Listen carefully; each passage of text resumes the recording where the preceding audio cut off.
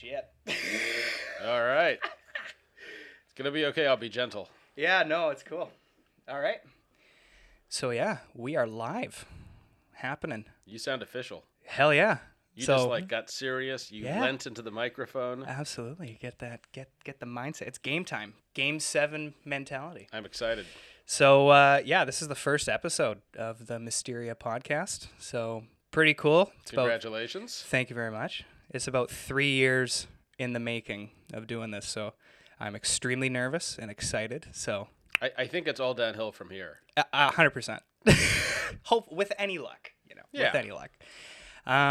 So my first guest is my IP teacher, Dr. I don't know how to introduce you other than I think Mr. Dr. Professor Ryan Abbott is actually somewhat close to all your credentials. Well, either Ryan or, one of my ambitions in coming to England was to become, like a knight or a lord. So I'm leaving some post-nominal room to get some more good stuff in. Throw a sir in. Yeah, I mean, every once in a while you get like a Professor Sir, and you're like, wow, that's cool. I hear there's a spot opening up in the royal family there, so you might be able to get Prince before you head out, too, while you're at it. What would I have to do? I don't know. I did see that they actually, I imagine you would have saw it, they actually tried to take a bunch of trademarks. Indeed. That was really interesting. Indeed it was. I didn't follow that too closely, but shows the importance of IP for daily life. Yeah. Yeah. And I know, especially with this show, too. That's right. Holy crap. There was a lot of... I mean, I asked you a fair number of questions, too, before I started. And, man, with not so much about the copyright, but the trademarks in particular was like, oh, God, like, it's a lot of work. It is. And money. And money, yeah. Yeah. Well, we'll see if you get sued. Yeah, exactly. Hopefully it should be okay. But, but little lawsuit should add to your notoriety. Yeah, exactly. Any publicity is good publicity. That's right. So, well... and it was a good decision, by the way, that you changed it from the Microsoft podcast series, because that probably wouldn't have been the right thing to do. The Viagra podcast. So for all the IP people listening right now, they're going to laugh at that joke, and no one else is going to understand what the hell we're talking about. But this is mainly geared just towards IP practitioners, right? Yeah, just all those nerdy guys, So, kind of before we get going, tell us a little bit about yourself, who you are, where you're from, and give us a little insight into the world that is Ryan Abbott. Yeah, well, I'm a law professor here at University of Surrey. I teach IP. I do intellectual property. I research mainly now artificial intelligence in the law, just because it's cool and interesting. Before coming here, I used to teach in the States, taught law, taught medicine at UCLA. I still have my appointment there. I was a medical doctor before I was a lawyer, did a little bit of medical practice, did some odd and end stuff, but when the opportunity to came up, it just seemed like an exciting adventure. Go live abroad. So when I emailed you to come on the show, one of the things I wanted to discuss with you was your schooling. So you don't often hear a doctor, and a legitimate doctor, like an actual GP. I didn't say like a real doctor, but I take it you did. So yeah. And going into law, I mean, that's pretty polar opposite fields. How did that kind of happen? Well, I was trying to see how much student debt I could accumulate, and those are the two most expensive degrees you can really do in the States. How did that happen? Well, I think I was just always sort of drawn to the law. My dad was a lawyer at a big law firm, didn't really care for it. Now is a law professor and loves his job, but kind of talked me out of being a lawyer my whole life, and kind of, I think, nudged me into medicine because I didn't really know what I wanted to do when I was in my late teens, and then I got to medical school, and I'm like, I think I should have gone to law school.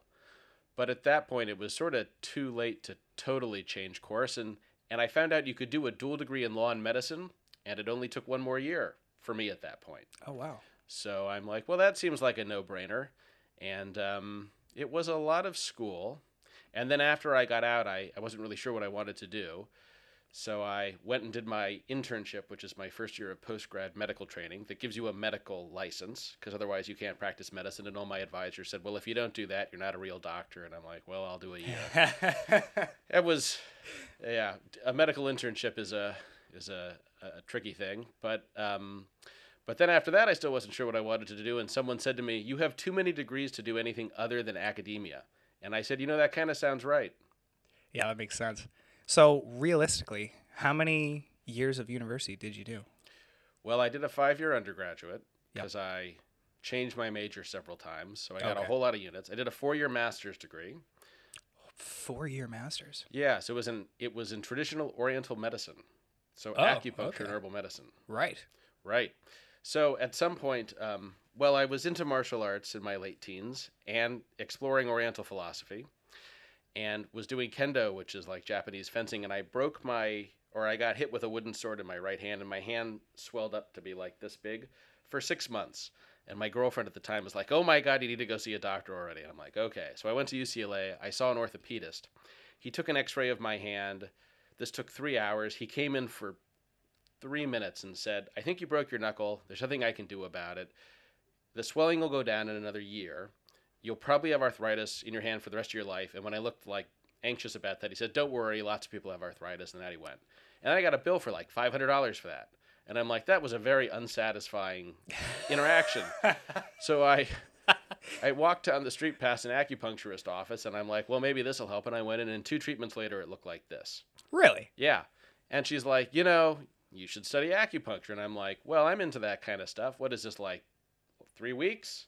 And I looked up a school. I went there. They're like, it's a 4-year program, but take some classes, see if you like it. I did.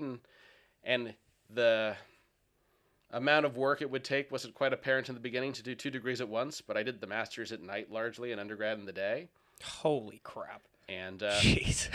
Not being entirely sure what I wanted to do toward the end of that, thinking occasionally I wanted to go to law school, but being kind of dissuaded from that. Everyone in acupuncture school said, well, you're so young. I mean, why be an acupuncturist? You can be a medical doctor and do acupuncture. So I said, well, I guess that sounds reasonable. So off I went. And that was at UCLA?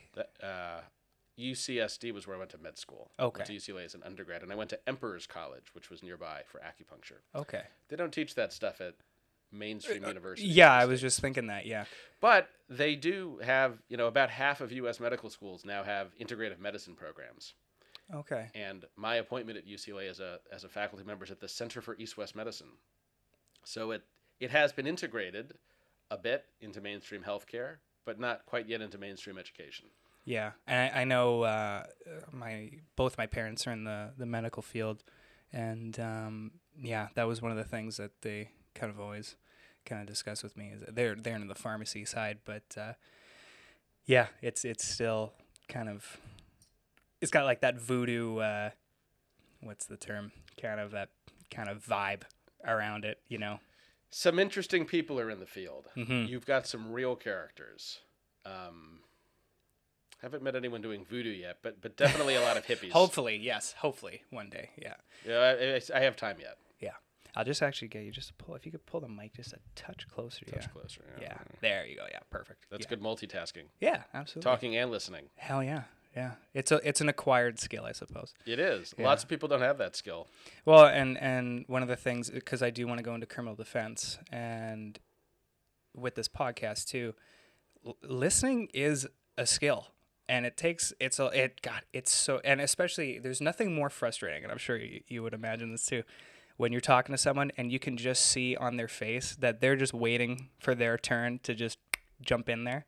And it's like, yeah, but just listen to what people are saying and then, actually, give it a go, Well, and particularly important for advocates because some people just have their script and they miss very important things being said by witnesses. Yeah, exactly.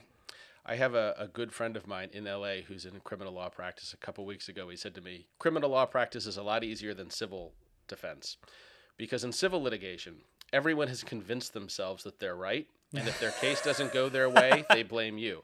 But in criminal defense, everyone knows that they're guilty. And so if their case doesn't go that well, they really don't blame you for it. Yeah. So that's good. So when I start defending Radio edit. Well, who am I kidding? I'm going to win every case. Come on. Let's go. Yeah. You got to have that attitude, right? And so kind of jumping back there. So you grew up in Southern California? Born in the Bay Area. Okay. We lived out in Chicago for 10 years when I grew up. And then from there, I went off to LA. Okay. Yeah. And then, yeah, I guess you did your schooling there. And then, yeah. L.A., San Diego, went to New Haven for law school, and then Bay Area again for my medical internship, L.A., and then back here. And how long have you been in the UK now? About 3.5 years. Recently Okay. permanently settled here. Oh, really? Yeah. Okay. All right. You do that after 3 years if you have the right visa. Yeah. And, yeah, so I guess you're planning on staying here for a while then. And so work-wise, you got a lot going on. Got a lot of interesting stuff. I know you tell us about it all the time in lectures and stuff. So what's, I know you were mentioning patents, artificial intelligence. Yeah, so just to give you, I don't know if I mentioned this at the beginning, but your kind of field right now mostly stemming around artificial intelligence and how that is basically affecting and changing. And a lot of the cases, I'm sure that there actually is no existing law currently. So what's the deal with that? Yeah. Well, I'll tell you how I first got interested in it. Absolutely. And I was writing in kind of drug and device regulation in the U.S. in medicine. And one of the problems with that is just no one was that interested in it because it's really boring. I mean, important. Yeah. But terribly boring. Or maybe I just couldn't make it interesting enough. Yeah.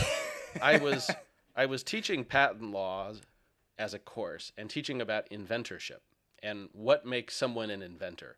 So a patent is basically a protection you get for the right sort of new idea, right? For a product or a process like a new microphone or a new, perhaps, method of conducting a podcast. And there's often a lot of people involved in making that thing, and the law has a bunch of rules for deciding who is the inventor and thus who initially owns the thing. And often there's contentious debates about, who came up with what, when, and where, and so forth. And I was also reading about AI companies or tech companies that had AI that would do things in drug discovery, like it would go through an antibody library and find an antibody that would match this target you wanted to get, or it would model what the antibody would do in a clinical trial. And the AI would essentially do the sorts of things that used to make a person an inventor. And I'm like, that's pretty interesting. I wonder if anyone's ever thought about that. Turns out people have been writing about it since the 60s. Oh. But, kind of in a low-level sort of way. But I took an interest in it and wrote a couple papers, and they got a lot of interest. I was the first, traditionally people were saying, it doesn't really work when you have machines do these things because the purpose of patent law is mainly to incentivize people to do things you want them to do, like a lot of law. So, the underlying goal of patent law is to encourage innovation, and we think that if we give you a patent for making inventions, you'll be more likely to invent, and society gets out of that more inventions. And people before me were saying, well, but, machines don't know or care if they get a patent, so it doesn't really make a lot of sense. And, if a machine makes something you don't have a traditional human inventor, you shouldn't get protection for it. And I said, well, but even though machines don't care about patents, people who build and use and own machines care about patents. And greatly. So, indeed they do. Some more than others, but I generally agree greatly. And if we want IBM and Google to build machines that can invent, then we should allow that output to get patents. And I think that this was going on then, but kind of in a low-level sort of way. But it's going to be really important in the future when machines are better than people at inventing certain sorts of things. Like where you just hand a machine 300 million patient records from an insurance database and it says, here's a bunch of stuff I've found that would otherwise get patents. Like, it turns out Viagra treats male pattern hair loss, although we probably would have discovered that by now. So I was going around kind of talking about the research, and businesses were coming up to me and saying, this is really an important issue for us. And, I'd say, oh, you should, do something about it. And they'd say, well, yeah, but we'd probably just lose any protection we might get if we didn't put a human inventor on it. And one of my colleagues said we should do a legal test case. And but you have to find the client. I'm like, all right. So I called one of the early people doing this, who was the first guy I really spoke with about AI invention, a guy named Stephen Thaler, who's out in the Midwest in the U.S., and said, he said he's had machines doing this since the 90s, and he's been recursively improving them and making them more autonomous, so removing people even more from the inventive process. and he was very excited about, challenging the legal framework for this. And so we filed 2 patent applications, me, him, and a team of patent attorneys who I, knew or had connections with. We wrote up the applications. We filed them in a bunch of different countries, and they list the machine as the inventor because he doesn't qualify as an inventor, at least not traditionally. You could make a new rule for a computer programmer being an inventor, but am I getting too technical on patent law? No. Keep going. Go for it. So I also kind of discussed this through the frame of one of IBM's business models for Watson. So Watson has something called the Insights business model. And basically, clients contract with IBM. They give them big data. IBM runs big data through Watson, which is their flagship AI brand, although it's really a bunch of different AI systems. And Watson produces insights from the data that belong to the client, and the client can patent those. Well, it's not clear to me there who an inventor is, because you can't be an inventor usually just by contracting for research. And maybe the programmer is an inventor, but at least under US law, you have to completely have a concept of the invention as it will be applied in practice to qualify as an inventor. So if you don't know the problem it's solving, if you don't know the solution it's generating, if you're just programming a machine with problem-solving capabilities, that really wouldn't make you an inventor. And hundreds or thousands of people may have programmed Watson.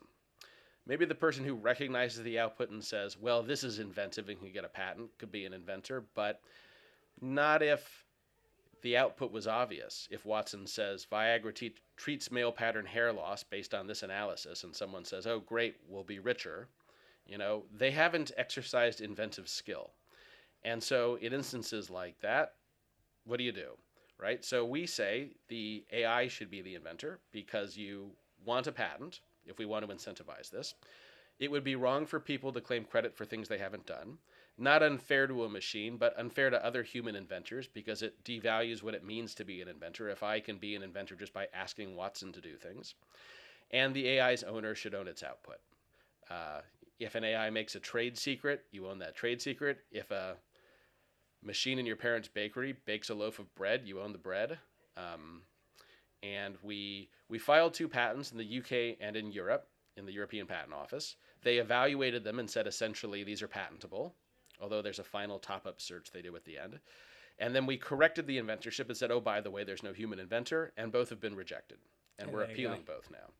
Meanwhile, the application's pending in the US and Israel, Taiwan, China, Korea, Israel, if I didn't say that, and soon to be Canada, and we have more jurisdictions joining on board. So it's exciting stuff. No one's really dealt with these questions yet. And the U.S. Patent Office and the World Intellectual Property Office, which is the UN IP agency, have said we need new policies on this, so they're launching requests for consultations. So it's an exciting time. And I know, so obviously people off screen can't see this, but Ibrahim, my good fellow Canadian buddy over here, who's in law with us too. I know probably most of the people listening, well, let's begin. No one's listening right now, but they will. When people listen, I'm sure a lot of people, they're not going to be law people, and I'm sure they're kind of thinking like, okay, like how is this at all kind of relevant to just the average person? And Ebe and I have had many conversations where, self-driving cars, that vehicle crashes, person dies. When you talk about liability, that's an interesting thing because now it's who's liable for this type of technology? Is it some Westworld situation where now we're going to give the technology, treat it as a person so that is somehow liable? Is it the inventors? Is it the company who whose employees are, so it gets squirrely rather quick. You don't even really have to get below the superficial level to notice some crazy things going on.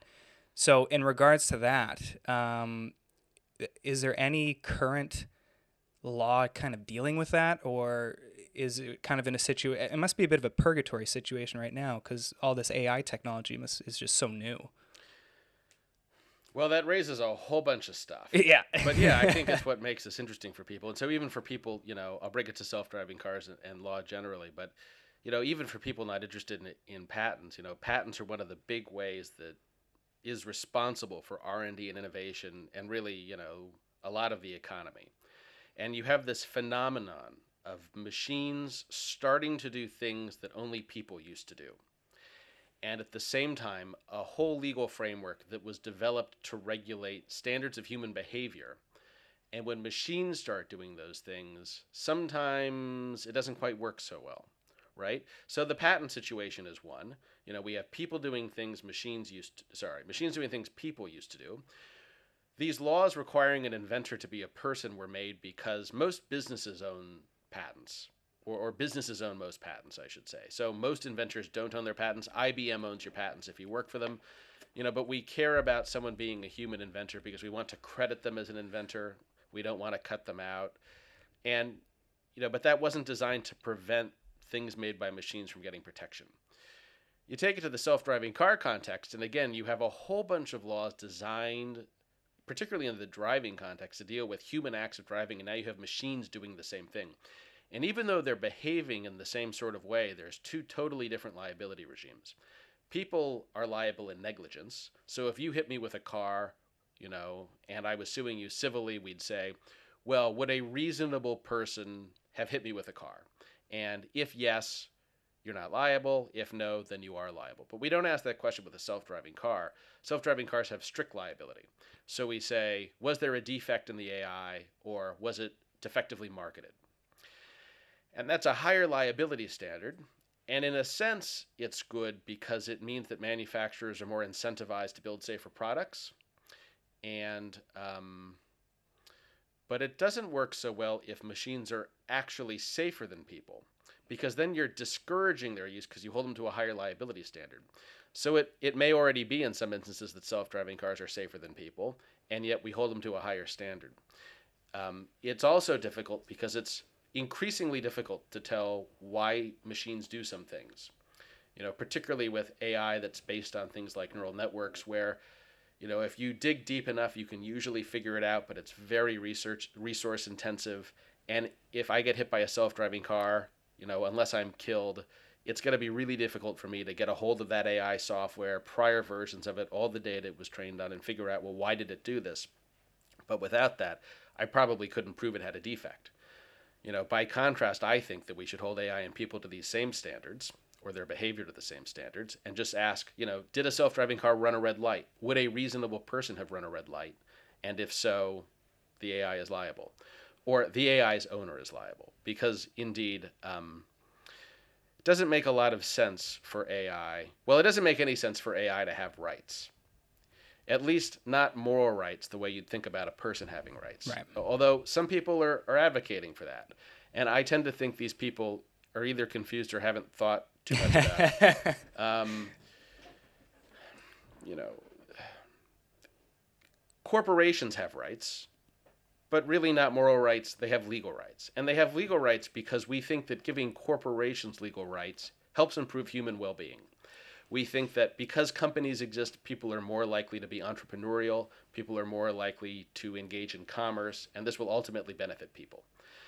So maybe in the future there'd be a reason to give AI a legal right. Maybe it could own patents, maybe it could, hold security or an insurance policy if it ran someone over. But, it should be clear that the only reason for that would be if it produced some sort of good social outcome for people. And it's also pretty clear there's really just no good reason at all to do that. In fact, it would be a pretty terrible idea across the board. Because, AI and self-driving cars are and will be commercial products. And, there's already been at least one fatality caused by a self-driving car. Yeah. And it was paid out very quickly. Was that the Amazon one? That was the Uber one. The Uber one, Yeah, it was in Arizona. It was 2018. That's right, yeah.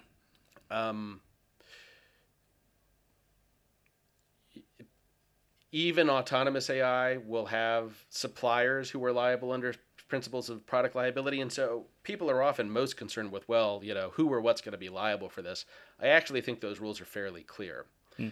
And I think those rules are probably fine as they are. In answer to the question of, is AI regulated? I think the answer is yes. It's just regulated by a whole bunch of laws that weren't intended to regulate AI. So we have privacy laws, We have, anti-competition laws. We have intellectual property laws, tort laws, whatever. And we haven't really taken a step back and intelligently rethought how this is going to work, with machines no longer being tools, with machines now doing human-like things. Yeah, that's fair. I mean, might be going a bit off the rails right now, but that's what this podcast is about. So did you actually see Westworld? I saw the first season of Westworld, okay, and I am looking forward to the second season. Yeah. And with that first season, it's more concerned, at least from my understanding, kind of like, what it means to be human and, the Turing tests and all that kind of stuff. It's funny because I know it is true that a lot of shit happens in movies and TV before it happens in real life. Now, as much as you understand AI, when you look at some of the stuff that's going on at MIT and all these, especially, with the military applications too now with artificial intelligence, obviously Westworld's some pretty, ridiculous crap going on there. But realistically, I mean, like, we're moving in that direction though, it seems. Like, especially with all these, I mean, if you look at, not to get too cringy, but like the sex robots, they don't look that bad. Like, I suppose it depends on your standards. Yeah, I mean, considering it's they kind of look kind of human, It's getting a little squirrely out there. Well, they do look human, and they behave human, and they will look and behave increasingly human, but they aren't like people. Yeah. And even very sophisticated AI, even AI that manages to achieve the holy grail, which is, right, so there's a concept in AI called artificial general intelligence.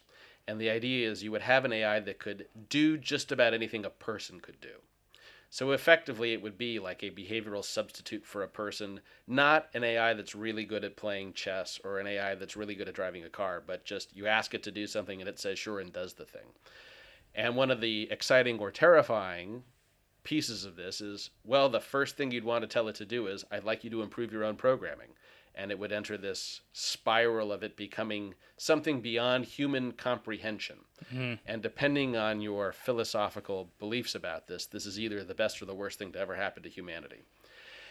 And yet, even with that sort of AI, it doesn't necessarily mean it would have any human-like interests. So it doesn't mean, even if it could do these things, it doesn't mean it would be driven by a desire for self-preservation, that it would have its own wants or desires, decide what it is programmed to achieve. And so even if you got some robots that acted like people in Westworld, they wouldn't really be like people in Westworld. Right. And I think that sort of thing is all pretty science fiction-y still. Mm-hmm. But if we ever really get robots that are genuinely like people, that is really going to mess this whole thing up in incomprehensible ways. Because another thing an AI could do is copy itself. Mm-hmm. And then you would have an unlimited number of robots that are genuinely like people. And if they could vote... Yeah. Well, if you really had data on Star Trek, you'd have a lot of data on Star Trek, right? You wouldn't just have one data. Yeah, it's interesting stuff. Yeah, it's pretty wild. I know when I was watching that, I was like, holy shit. I mean, it's a great show. I love a good Anthony Hopkins that's right. You're flick, too young for some of the Star Trek references and such. I know it. I just, William Shatner's a good Canadian, so, Well, there is that. But I appreciate you bonded more with the Westworld robots. Yeah. I mean, that's some crazy stuff, too, because it's like, yeah, when they become indistinguishable from, then they start having memories, and it's like, oh, God. But, yeah, that definitely is. See, I think the memory stuff is science fiction, but I think the indistinguishable stuff is not. Mm-hmm. And, it's really hard to predict how fast this stuff develops, but I don't think it's hard to predict that we're going to have robots that you can't practically distinguish from people, right? I mean, indeed, they will look like them. They already look, kind of They're like getting people. there, yeah. They're getting there. Yeah. They're getting there. And, they will only ever improve. And people don't improve that much. Yeah. Which is, interesting when we talk about them taking over from things for us, because, with self-driving cars, I actually think self-driving, liability for self-driving cars is kind of the least interesting bit of that question, because after they're about as safe as us, they're very quickly going to be much, much safer than us. And with self-driving cars, or with people, human drivers are just terrible. Yep. They cause a million fatalities a year. Yeah. 3,000 in the UK, 30,000 in the US or whatever. Self-driving cars in 10 years after reaching our level may cause close to zero of those, or, a tenth of them. And then we're really kind of struggling with, well, how do we change how we regulate human drivers? Do we stop driving? Or do we have some other liability standard for us? I think we should hold people to the standard of self-driving cars. If a self-driving car wouldn't have caused an accident, you'd be liable for it. But that's going to happen in a lot of areas and in interesting ways we haven't really thought enough about. Yeah, and that's funny because I'm sure, like, just saying that, I'm sure a lot of people are like, like, how can you even say that, holding people to the standard? Because that's a high standard. That is a high standard. Like, yeah, that's exactly why you should have it to that standard, because it is high. Well, indeed, you don't want, if self-driving cars never caused accidents and it was reasonable to automate, they didn't cost, $1 billion each, you wouldn't want to be a pedestrian in a world full of human drivers. Mm-hmm. Self-driving cars wouldn't run you over as you cross the street, and a person might. But self-driving cars are just one of many examples, and it gets even, I think, more interesting when you get into medicine. Because there's a lot of tasks in medicine that it's not hard to see a machine doing a better job of. And the two commonest examples people give are radiology and pathology. But radiology involves looking at images on screens and diagnosing things, or a lot of pattern recognition. Mm-hmm. And AI is really good at pattern recognition. And it's going to be a lot better than doctors. And it raises a question of, well, do you want a human doctor looking at your x-ray, or do you want a machine looking at your x-ray? And I tend to think I'd rather have the machine do it. At least once it's clear the machine's better than the human doctor. Right. And not only that, but, I don't know that we should be giving people a choice about it, or that doctors should be allowed to do it at all, because I think it will be unethical for someone to do a bad job of reading a chest x-ray if a machine always does a perfect job of it. Right. Or close to always does a perfect job of it. But we got a while. Yeah, exactly. And for a while, you're going to have a machine read an x-ray, and then a human doctor would look at the machine and then kind of make her own judgment about it. But yeah, it's interesting. Mm-hmm. I know, like, we were talking before we started just about how technologically illiterate I am. I'm legitimately, technology just scares me because I just don't understand it. Like, even just setting up cameras, it just scares me, man. Cameras have been around for a while. And even that terrifies me. So it's kind of funny. I know people always laugh at me too. Like, my girlfriend in particular, when I tell her, like, because she's got the Face ID on her phone.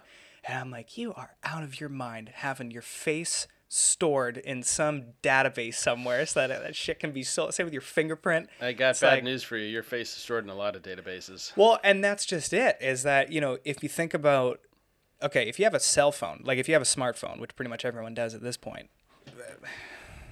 think about even I have my credit card on my phone. I mean, all this information that's out there. And, then when people start freaking out, like, that the information gets stored and has the ability to be distributed, by companies to other companies for advertising or marketing or whatever, people get squirrely about that. But it's like, well, what did you expect, really? Especially from free services. But, yeah, and it's much more concerning information than your credit card, which you could always fix or probably just get a new one. Yeah, get a new one. Tell your credit card company that wasn't my charge. I'm not liable for it. I mean, it's really very personal information about you. Someone can figure out from what's on your phone, from where you go, your religion, your sexual orientation, whether you, attend Alcoholics Anonymous meetings. There's a lot of very personal stuff that is not always that well kept track of, and not all companies have the means of really tightly controlling it or the inclination to. Yeah, and I think that's more it too, is just because I'm sure it costs money to have a high standard of making sure that information stays, hush hush. Indeed, it costs a lot of money. Yeah. When I was back home, when was this? I think, bless you. I think this was either in April of last year. I think something around there. And one of the lawyers that I'm hoping to article under, he was in, I believe it was the Supreme, that's what it was. So he was in the Supreme Court of the States. So he was just observing. And one of the cases had to do with, I don't know the technical term, but basically when you take a photo, it has the GPS, basically just says where you are to a rather specific, it's pretty good at pinpointing within a very specific area of where you are. And I guess it was, hopefully I'm not misquoting this too bad, but I believe from my crappy memory was that it was a criminal case, and the particular area that this person was, I guess, was frequented, basically it was known as like a gay area. And he was gay, but in the closet. And with, I guess in the States, you got the, all the different, your constitution's a bit different, and that it protects, privacy is a big deal. And one of the things was that, okay, so this information is out there, but saying that you're in this area is a lot different than saying that you're in another area, because even geographically, that can tell a lot of rather specific, sensitive information. And it's funny how people don't, and when he was telling me this, I was like, holy crap, that's crazy. Like, you wouldn't normally think of that. But even on Snapchat, you got shows you on a map where you are. It's like, holy shit, like, what are you guys doing? Like, like, oh my God. Like, well, and you all have become the sharing generation. Oh, tell me about it. I'm generally not on social media for a variety of reasons. But I see you young people posting every single meal you're eating and pictures of you going just about anywhere or doing just about anything. And God, it's weird. It's such a that level of arrogance. It's like, how important are you that you think, check out this meal? I mean, it's like, no one gives a shit. Like, well, come also on, that, man, definitely that. But also, I mean, it seems like one misses out on experiences if I see tables of people sometimes sitting there taking selfies of each other or themselves at lunch. A group of 4 people, each on their phone, taking pictures, sometimes sharing pictures.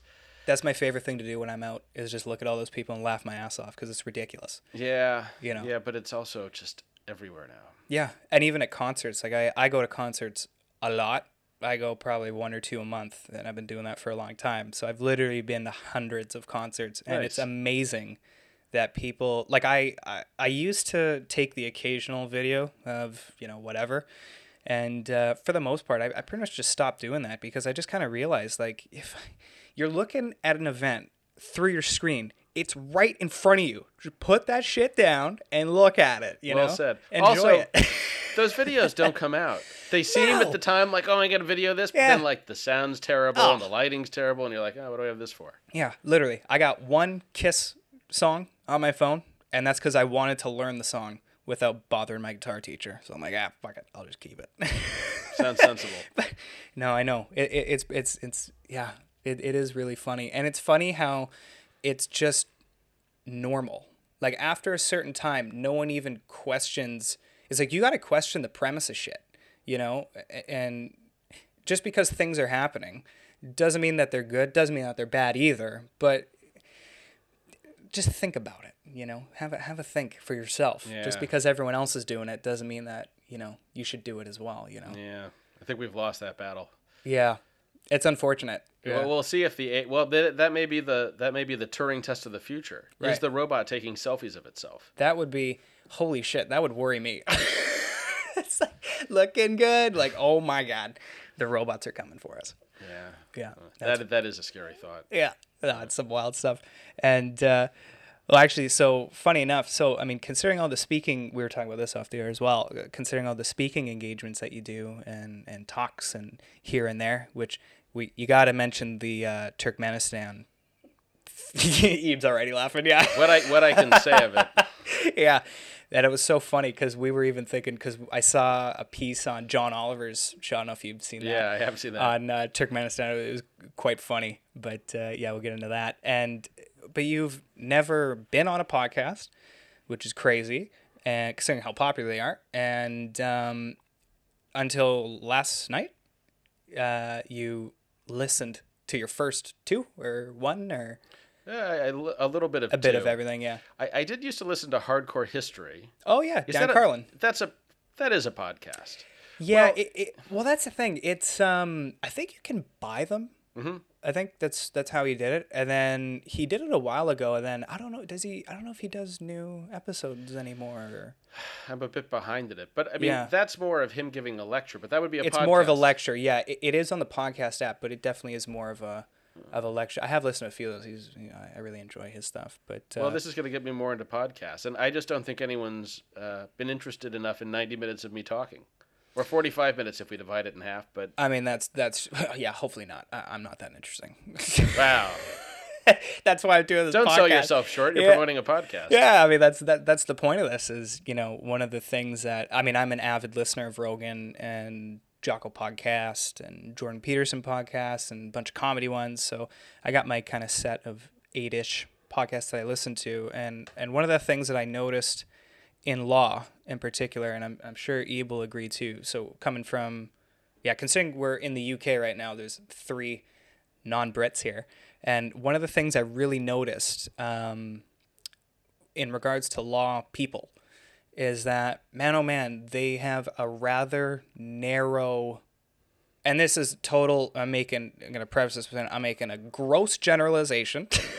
We got something really good's coming up after your first caveats. It's a gross generalization, and but I mean, I do think it does seem to hold up, is that with the exception of a handful of people that I am aware of, people really aren't, they live in a bit of an echo chamber. They know what they know, and they don't really, they don't really care to learn about anything else, or even, not that you have to learn, it's a big effort, but even just the fact, like even right here, like we got I don't know how much of the camera's picking up, but we got a Day of the Dead beach towel.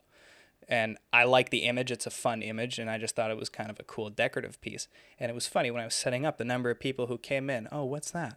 And it's like, well, and it's not a secret. In Mexico, Day of the Dead's a rather huge celebration, and it's very interesting, It is. I guess less of that culture has made its way over here. Yeah, which is fair enough. And it's funny because, and that's sort of the big point of this podcast. And everyone always asks me, how, who the type of guests you're having, is it law based? And I'm like, no, actually, I don't want it to be anything based. It's just anything that can kind of broaden anyone's horizons and kind of get them a little more aware of different issues that they normally wouldn't be aware to. And so anyway, my question is, coming from the States, so you went through law and medicine in the States, and you're a teacher over here, professor over here.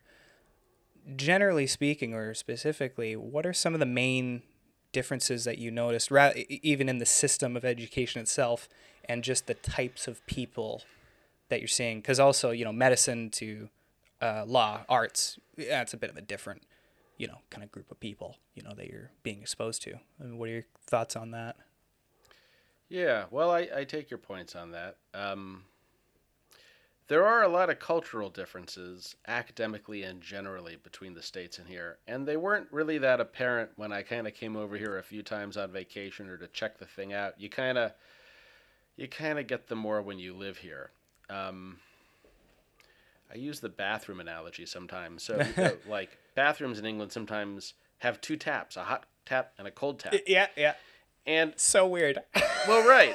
You're burning your hands. You're freezing your hands. Yeah. I point this out to people sometimes. And they're like, "Oh, you could fill the basin," and I say, "But that's disgusting." Oh yeah, get out of especially here. in a public restroom. And I'm like, why? And they say, it's been that way for a long time, and it works. And it does. It works. I mean, you can clean your hands. Or just skip that. There's a lot more tradition here. There's a lot more tradition and bureaucracy. Yeah.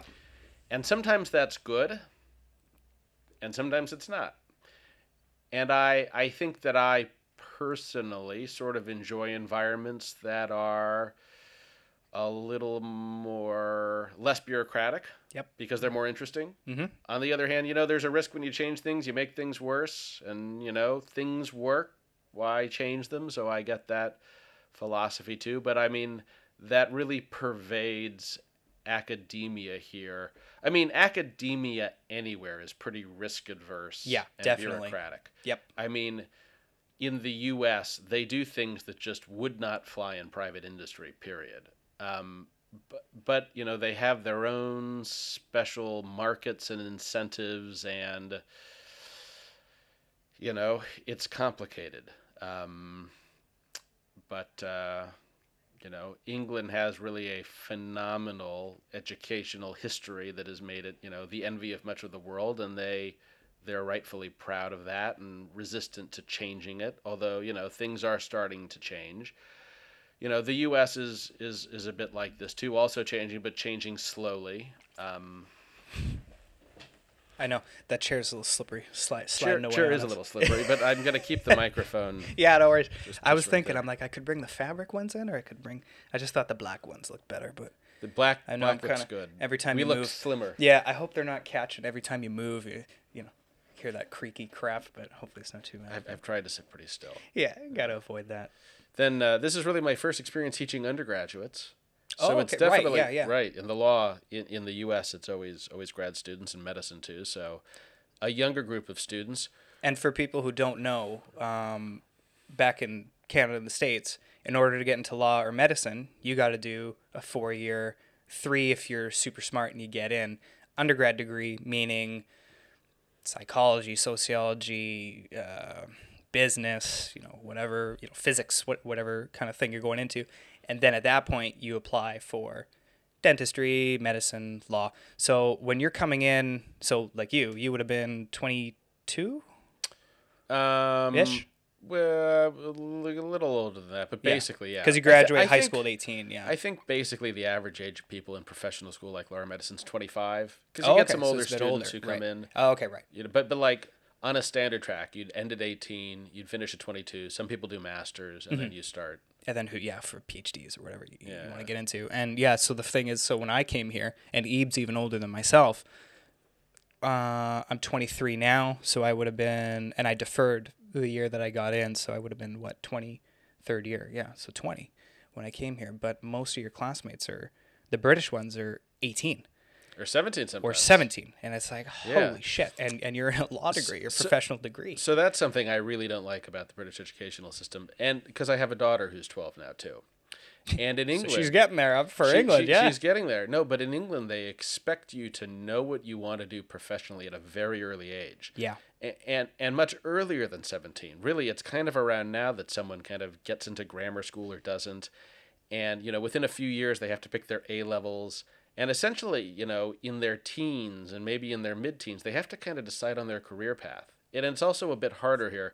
It's more of an accepted thing in the States, I think, to say, I don't really want to be doing this thing that I'm doing. I'm going to go do this other thing. I think in England, they're much more like, well, you pick what you want to do and you do it, which has its advantages. But, I think a lot of students here, when they decided at 15 they wanted to go to law school, kind of didn't really know what that meant. Mm-hmm.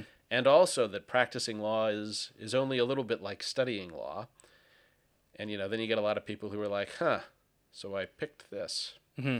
I know the criminal defense, what I want to get into, is different than, I'm sure you would know. I mean, every area of law has got their nuances to it and what makes it unique and its strengths and weaknesses. And one of the things that he said was, law school, it's not that helpful too. And he said, what's helpful about law school is that you learn, you got, discipline, you got to go to classes, you got to do your work. So from the work ethic side, it's that. But as far as being a good practitioner, that's stuff that you develop, on the job kind of thing.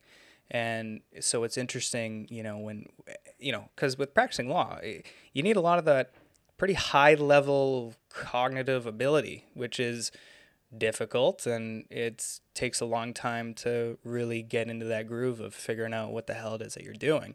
And it's funny that, you're expecting in the British system, you're expecting 18-year-olds to have that level of maturity. In me at 23, I really just feel like I'm just kind of getting into that groove. So I can only imagine, God, my 18-year-old self was a dumbass. God, me at 21 was a dumbass, But I'm glad at 23 you finally made it. 100%. I am no longer a dumbass. It's like, yeah. I'm sure a lot of people disagree on that one. But, and it's funny, and it's just, you're really expecting a lot from children, really, who just don't have that type of experience yet. And it just seems like, God, it's a lot to expect of someone. It is. The law school thing, the kind of on what legal education does is a little bit tricky and I think not understood well. I mean, for sure, it doesn't equip you to come out of school and start practicing criminal law out the gate. Well, especially here where then they have postgraduate training. That's right. Right. But even in the States, I mean, the thing is there are so many things you can do in law now. Few people leave law school and hang up a shingle. Yeah. And it's really not designed to do that, I think. If you're a criminal defense attorney, if you're a civil litigator, if you do family law mediation, if you're a patent attorney, you're really doing very different things. And, law school really isn't teaching someone the nuts and bolts of what they need to do the same tasks over and over again. And unfortunately for a lot of people being a lawyer, or fortunately for those who like this, is a lot of task repetition. Yeah. Like I do one contract, I do it over and over and over again. I do non-disclosure agreements all day long. We're trying to teach, yes, work ethic, and it has a gating function. So people who aren't able to do well in school, it keeps them out of the profession. Yep. And some people are more fans of that than others. Some people think, school's not a good representation of what it means to be a lawyer. Some people do poorly in school and great as lawyers. Yeah. But we need some means of limiting the profession, or this is the means that has been chosen, or one of them. But we're also trying to train people, well, to have a general body of knowledge, because as you point out, even if I just did non-disclosure agreements all day in and all day out, it would help me to know something about criminal law and tort law and corporate, structuring, because it would help me think more diversely. And, ideally, we're giving you critical thinking skills that you can apply for the rest of your life. So we're teaching you how to think like a lawyer. Yeah. That's the biggest thing. That's definitely the most valuable part. I mean, maybe we do and maybe we don't. Well, you tell me. Have you learned to think differently than when you came on? Oh, I know. Even I will.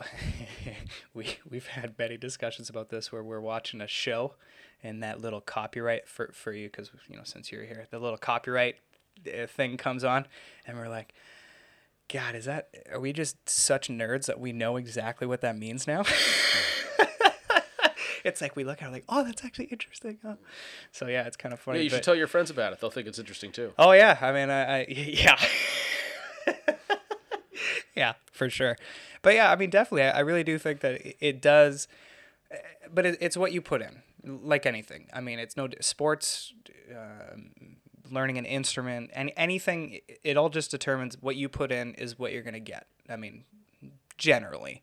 And so it's just a matter of if you put the effort in, then yeah, I mean, you will kind of get that result back, but it's determined on you, what you want to do. I mean, I'm sure as a professor, I'm sure you see lots of students who are hopefully few that kind of have the potential who just don't put the work ethic in. But I'm sure you can identify pretty quick kind of who's kind of, who's on the ball, who's giving it a go, giving it an honest effort, and who's just kind of, yeah, pretty quick. Yeah.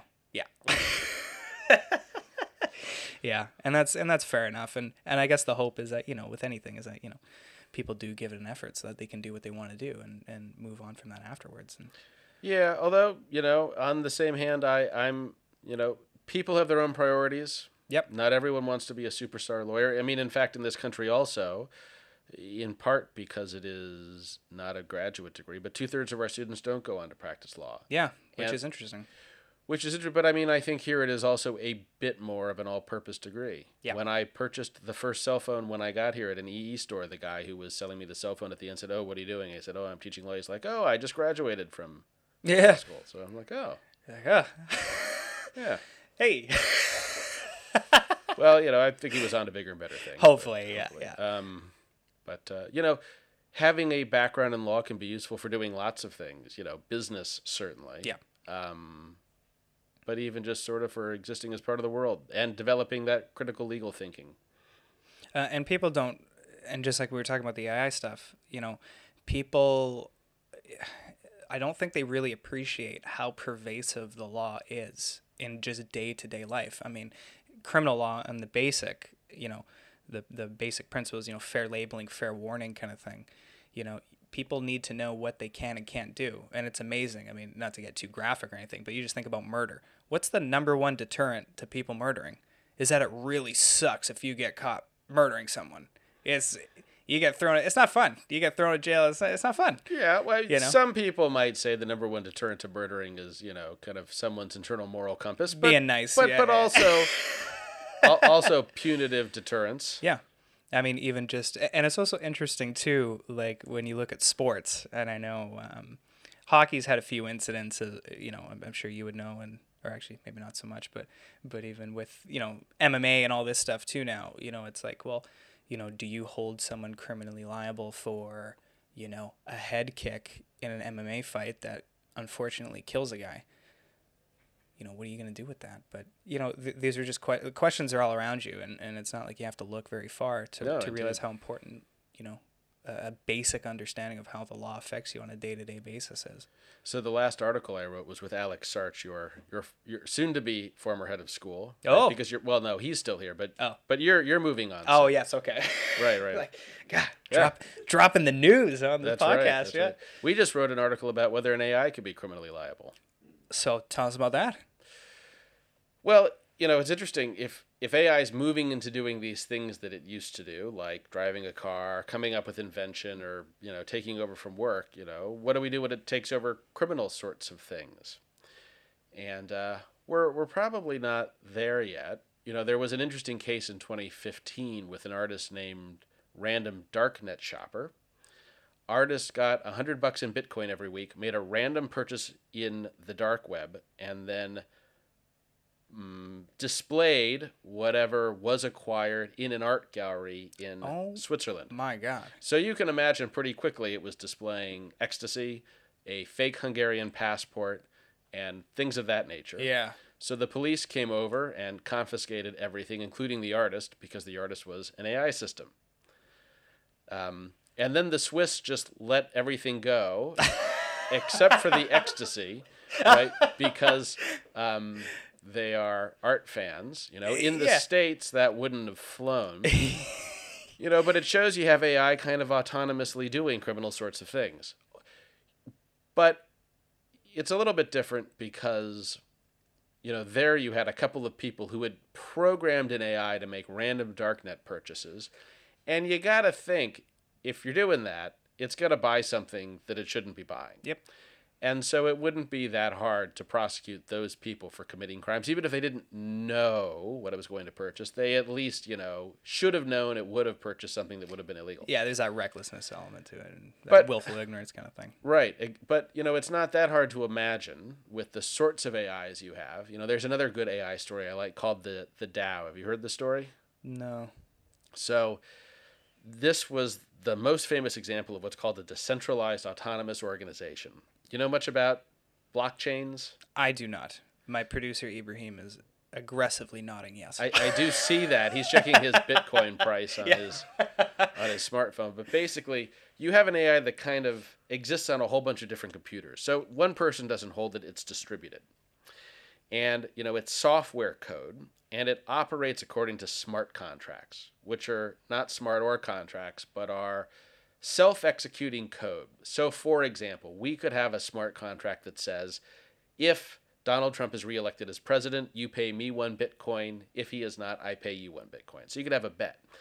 And the nice thing about a smart contract like that is it removes the need for trust in intermediaries. Right. So we could also just go to your friend and say, all right, we have this bet and, you arbitrate it. Problem is, Donald Trump is or isn't reelected president, and suddenly one of us says, I don't remember that bet, or I'm not paying you a Bitcoin or whatever. Well, now you've got a Bitcoin that's up on this distributed ledger, and it controls distributing it or not. And some people are very excited about this. I think it's going to really, entirely change the way business is transacted, the way disputes are resolved, and it may. On the other hand, you now have engineers writing contracts, and they think they can do a better job than lawyers, and maybe they can. But, it's hard to write contracts. The simpler they are, the more stuff you haven't planned for, the more complex they are, the more difficult they are to interpret, and complex systems break in complex ways. So, anyway, they built this whole system online that was like a venture capital fund.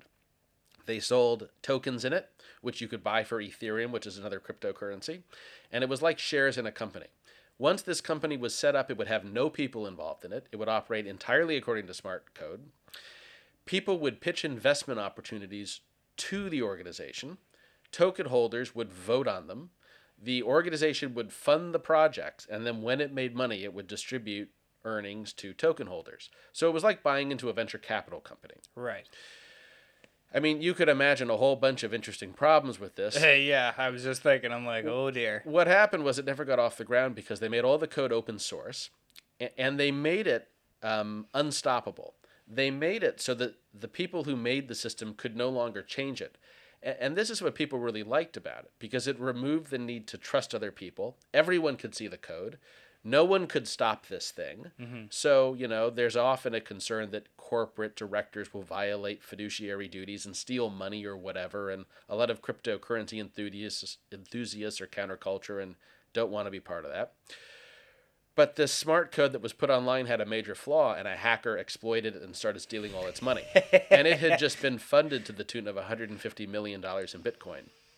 Holy crap. People really bought into this. I think this was 2015. Wow. And so these people who were like, well, we just set the system up so we couldn't take the money, said, well, we can't stop this other person from taking the money. Right. They had to plead to the makers or the initial developers of the Ethereum blockchain and say, the network on which all this existed, we've got a real problem. Someone's stealing our money. We want you to basically, reset or hard fork the blockchain. And they eventually decided to, which was very controversial in that community because a lot of people said, it's their fault. They screwed up the code. Why should we change the whole protocol for the blockchain?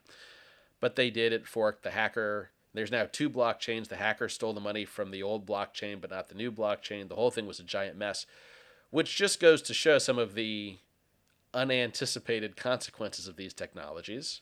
But basically, you could have something like that doing crimes, and you can't necessarily trace the things these things do to single programmers. A lot of people may add to it, in small, minute ways that combine in unfortunate ways. People may make an AI that seems safe but turns out not to be. And, the law may not really address those sorts of harms, if you don't have an identifiable person who behaves in a criminal sort of way. And, maybe you could hold AI criminally liable. If you're going to give it rights, why not hold it liable? So, Alex and I thought a lot about this, maybe more than we should have if you just think it was a stupid idea. But, many areas of the law are really concerned with why someone behaves a certain way and or with someone's behavior and getting them to behave a certain way, improve safety, innovate more. Sometimes the law is concerned about with someone's intrinsic motivations. So with criminal law, we don't just care that you killed someone. We care why you did it. Right? Like, not only did you have to kill me, but you had to intend to kill me, or at least have some sort of wrongful mental state. Or even more fundamentally, you have to have had a voluntary act. Yep. Because, a hurricane can cause damage but not act. So, would it make sense for an AI to have a wrongful mental state, or could you not have one? And before it's too immediately dismissed, companies are held criminally liable. Under the collective knowledge doctrine, even without a single person who is criminally responsible. That's, in fact, kind of one of the reasons you need corporate liability, because we think sometimes a corporation has really done a criminal wrong in a way that doesn't reduce to a person doing a criminal wrong. And they don't have mental states. They don't voluntarily commit acts. We rely on this respondent superior doctrine where we impute things done by people to a company, but we have all sorts of legal fictions designed to criminally convict companies. And does that make sense with an AI? So we argue that you shouldn't hold an AI criminally liable, but only because it's just really a bad idea. Because, like an AI not caring about getting IP, an AI wouldn't care about getting convicted of a crime, but it could have benefits because that conviction could deprive AI developers, users, or owners of an AI, or have a financial penalty directed at them. It could influence their behavior. And it could also show to society, like, we're not going to tolerate criminal activity by anything, right? So if you're wronged by a self-driving car that deliberately runs you down, or that, intentionally targets you. See, I'm again using words with human kind of intentionality to them. Yeah, that's right. You get the point. We're not going to permit that. On the other hand, you'd basically have to say about an AI either, it has something similar enough to a mental state that we're going to treat it as having one. but it's still not really clear that there's enough benefit to doing that, because it would be a radical legal change. It would have a lot of costs. It probably wouldn't be the most effective means of incentivizing developers of doing things. And really what the law probably needs is just more civil liability for people poorly designing AI systems or remaining responsible for them when they become more autonomous. But it also has, all sorts of interesting insights into why we punish companies and why we punish people. Right. Like maybe a company is legitimately something that can be criminally culpable, kind of morally responsible for wrongdoing, even without an individual person who's doing something wrong. When BP, is responsible for a big oil spill, it is BP, not one engineer somewhere who didn't check something. Or for people, it's interesting because you have people also who argue people are never morally blameworthy for their actions because they believe in determinism, which says everything we do has been pre-decided, because if I recreate my genetics and my birth environment and what happens to me, there's only one sort of thing someone could do. And those people, some of them believe that, well, that means we don't have free will. And if you don't have free will, how can we say that you're morally blameworthy for the things you go on to do? And so maybe, justifying AI punishment also says about something like this, actually criminal law is less concerned about whether deep down you're a bad person and more about whether you're engaging in antisocial behavior. And if you are, you get punished. And, how bad you are underneath is a lot less relevant to this. Yeah, actually, that's funny. That's literally the topic for tomorrow when I'm recording with Dr. Taggart, is actually determinism, free will. Well, so Dr. Taggart is my PhD supervisor. Oh, well, there you go. One of them. And also, he has very generously provided comments on this, and this is his area. So that benefited from a lot of his insight. Yeah. But now you'll have more fuel for your podcast. Perfect. Yeah. I know. So I was just saying at the time, so doing pretty good. No, all right. Got about 45 minutes left, so that's actually... We have found things to talk about. Yeah. I know. I always get nervous, especially, when you don't do stuff like this. It's not, I always get a little nervous, oh God, I'm going to run out of shit to talk about. But no, that's why you got interesting people on, so I can shut up and let the smart people do the talking for me. And so I think I brought it up earlier, then I think we went off on a different topic. But when you were saying, when you walked in about, so when you listened to your first couple podcasts, you said you had some thoughts on that. Podcasts in general, I would love to hear. Oh, thoughts on podcast? Well, no, Yeah. I admit I've only heard about, 30 minutes in total of 2 podcasts. Although they were both very interesting, and both were the ones you had referred me to, Joe Rogan. Although you then told me you hadn't actually listened to the one you told me to listen to. I didn't listen to the one I suggested. I just thought, oh, AI guy. Oh, yeah, he'll like that. Yeah. Right, so there was an MIT AI guy who I don't know. But I heard 20 minutes of him and Joe Rogan basically talking about Thai chokeholds and politics. Or I shouldn't say politics. It was more sort of social norms around online discourse, both of which were interesting. I hadn't realized quite how easy it was to choke someone with a tie, according to Joe Rogan, but that makes sense. He's trying to convince people to get breakaway ties or to self-make them. I'm still not... No one's tried to choke me with a tie properly yet. Well, and I can notice that you're not wearing a tie today, so maybe that's subconsciously... It probably has. Yeah. So, he's doing good work. And the other was Elon Musk, who's always fun to listen to, who has some, strong opinions about lots of things, but who is changing the world in interesting ways. Yeah, and I actually don't think I listened to the Elon Musk one, to be honest with you. I think I just noticed the big pot, you smoke pot, and then Tesla took an absolute nosedive the next day, the stock or whatever. Well, yeah, I gotta say, though oft a fan of Elon Musk and what he does, as the CEO of a major corporation, probably just not the sort of thing to do. One of the guys I work with in AI on the technical end once explained to me that, he's building computer systems that he thinks mimic human cognition, or at least, on some level. Yeah. And he explained that according to his theory, someone's brain only has a certain amount of essentially bandwidth to do certain sorts of activities. And so essentially, the smarter you are, the worse your social skills become, because your brain can only do so much. And he also pointed to a number of, historical figures where this has been the case, like Albert Einstein, apparently, though, a brilliant person, and I don't know too much about his history, but was not the best socially in some instances. And I got off that phone and I said to my wife, that's kind of sad because I thought I was smart, but I think I have good social skills. So clearly I'm not. And she said, oh no, you have absolutely terrible social skills. You just think they're good, which makes it even worse. And I said, that makes me feel better. That's good that you got a wife to keep you grounded, I think, eh? I think so. That's always good. Just when you think you're doing good, it's like, chop them down at the knees, eh? Yeah. No, that's good. Yeah, no, that's actually pretty funny. Yeah, no, it's interesting. The podcast medium is very interesting to me, and like I think I mentioned at the beginning too, like it's about 3 years in the making. Like just sitting here right now, like there's a few times where like I'm really trying to focus on what you're saying because the part of my brain is going, holy shit, it's happening. So it's kind of funny. So it's it's so really so interesting. what took 3 years? Well, I really got into listening to podcasts at about 3 years ago, 4 years ago. And I always I've always, like, even being on camera really makes me uncomfortable. But everything like being a lawyer, public speaking, being in that social public perception, right?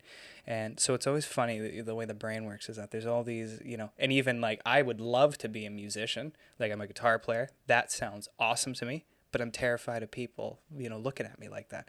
So it's which is strange because you're pretty extroverted, right? And there's and you chose to do a podcast. Yeah, but by choice. Yeah, no one put a gun in my head. It was definitely something I wanted to do. So it's really funny, like that cognitive dissonance that exists, right? And it's really interesting. But yeah, I mean, as far as it just kind of worked out, just all these factors, and I kind of realized too that being my last semester, there's so many interesting people, not only in law and in the faculty here, but in the School of Psychology and even just other people who are in England, musicians and comedians and other people who I'm hoping to sit down with.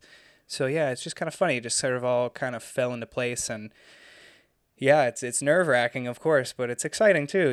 It's whenever you embark on a new journey, you don't know how it's going to go. You hope that it goes well, and you just got to do the best you can in preparing and do what you got to do, and you like even this setup, it's very similar to that Rogan setup or the Jocko setup. It's just two people chatting about hopefully some interesting things, and I think it's also interesting too that just a nobody like me is able to start something like this, and I'm not famous. I'm just a 23-year-old kid, really, and so it's really interesting, that medium, how you can just get out there and talk to people, and it's amazing the type of people that you can talk to, how willing they are to talk to you if you just show an interest.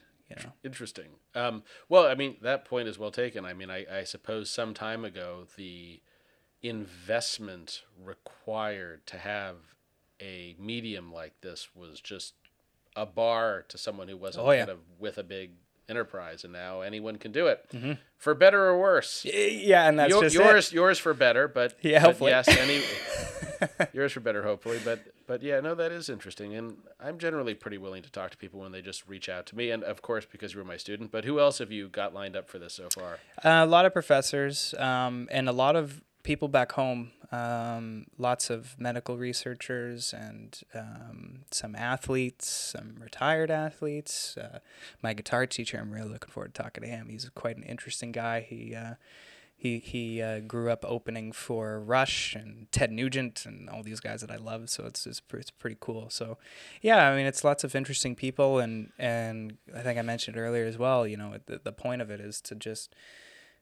I'm only talking to people who I genuinely think are interesting. Well, thank you. And so there you go. And tell your wife, this guy thinks I'm interesting. Yeah. Yeah, you're not that Take interesting. That. Yeah. And so it's really fun, and I'm genuinely interested in a lot of crap.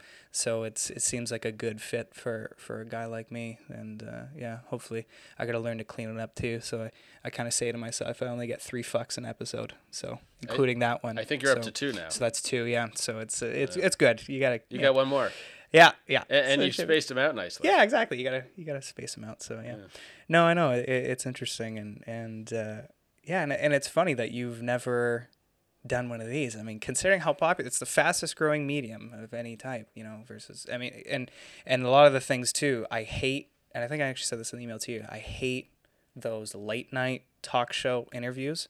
It's just so, and I know all that shit, it gets millions of views. It's so popular and it's so fake. It's just so not organic.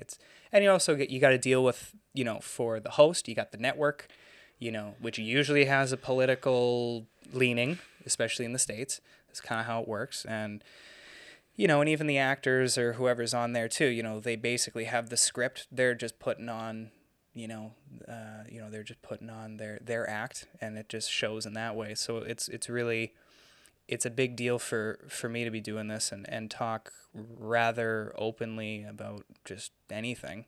So it's a very raw experience. It's good. I think it's, I think it may have converted me to a podcast listener. I'm Good. going to start checking out some podcasts. This is incidentally how I got interested in Bitcoin too. Okay. Turkish World Television reached out to me because I was doing AI, and they asked if I could come talk about AI, and I did. And that was in kind of a studio in London with Martin Ford, who was the reporter who broke the news of Princess Di's death. And oh, wow. It was a proper thing. And then they called a week later and can you come talk about Bitcoin? And I'm like, I don't know anything about Bitcoin. They're like, well, can you learn by tomorrow? I'm like, sure. Tony Stark that shit. Right. So, being a lawyer is like this. You may get a criminal client, with a DUI or a murder or whatever, and I don't know, but I'll figure it out because you have life skills from Surrey. Hell yeah. That's right. I then after the interview had convinced myself Bitcoin was a good idea, so bought some Bitcoin. So I saw not that long ago that Mark Zuckerberg was talking about creating a Facebook. Well, I don't know if it was a Facebook currency or if it was, I just saw it, I got scared, and I just kept scrolling past it. But cryptocurrency. Yeah. It's squirrely. It's weird. What's going on with that? I don't follow it that closely. As I understand it, that has been put on hold for a while. But he had it was on the one hand perceived of as a Facebook venture, which it clearly was, at least in part. On the other hand, he had a large consortium of companies that were going to do it. Sure. But he basically wanted to make his own cryptocurrency, and cryptocurrency, you know much about it generally? I don't know anything. Well, so story of my life. Bitcoin was basically kind of the first one of these, and essentially, it's a currency or a store of value that exists online, but not on an individual computer or a secured individual, intermediary computer. So most U.S. dollars, for example, are virtual and are just kept on bank software in, encrypted places, and you trust the bank, and, we trust the Federal Reserve, and we trust the U.S. government. And with cryptocurrency, the idea is it would be decentralized. There wouldn't be a trusted intermediary in the middle. The three of us would have software running on all three of our computers that kind of simultaneously recorded who owned what of this Bitcoin. But instead of three of us, it's millions and millions of people. It's distributed all over these computers. And there are incentives for keeping your software kind of recording these things. And so essentially, we've all got a ledger of the Bitcoin that exists in the world and who owns them, right? So it's like one giant checkbook. And we could just send Bitcoin to each other, and no one would be minting it, right? It wouldn't have the same sorts of inflationary issues. And, it would be transnational, so it wouldn't be UK currency or Turkmenistan currency or US currency. We could spend Bitcoin anywhere. The transaction costs of sending it are very low compared to traditional currencies, generally. And so that's, I think, the vision, kind of a decentralized worldwide currency without the same sorts of transaction costs. And it's an attractive proposition for a lot of reasons, particularly initially to people who were kind of skeptical of the government having this role, but this has kind of been a big traditional government role. And, it works because of some technological advances that have happened both in mathematics and in computer science in the past several years. And, Bitcoin was the first, but now there's many of them. Right. And Mark Zuckerberg thought we could do a better job of this, in part because having it genuinely distributed has some pros but also some cons, and there may be roles for some intermediaries in this. There are, cryptocurrencies that just are essentially exchanged amongst financial institutions, or countries have sponsored their own, so Facebook thought Facebook currency would be trusted and used. Yeah, I mean, I don't know. Facebook, I don't know. I mean, if you saw that Senate hearing, there's a good argument that dude's a bloody robot anyway. No one drinks water like that. Give me a break. That was some crazy shit. Oh, my God. Well, that would be the first place you might see an indistinguishable robot. Yeah, exactly. If anyone could do it, Facebook could do it. Yeah, exactly. Yeah, it's funny. But I guess not that long ago, when was that, there was that big surge in Bitcoin, and then it just plummeted. I think that was it was either end of 2017, 2018. It must have been 2017. So Bitcoin started as being worth a small fraction of a cent. Okay, so and small. It was basically worthless. I mean, no one, it wasn't exchanged for a thing of value for years until someone managed to, I think it was 60 million Bitcoin for a pizza. And this was this breakthrough. Like, we're exchanging this virtual currency, which, only has value because we decide it has value. Right. I mean, otherwise it's just a bunch of numbers on a computer. And someone's willing to exchange that for a pizza. Although, a UK pound used to have value in that you could take it in and they would give you gold for it, right? Oh, okay, yeah. Right, with currencies, in the US and UK used to be based on a gold standard. Right. You ran out of gold at some point, so you need bills that stand in for gold. And then at a certain point, the Bank of England just said, you know what?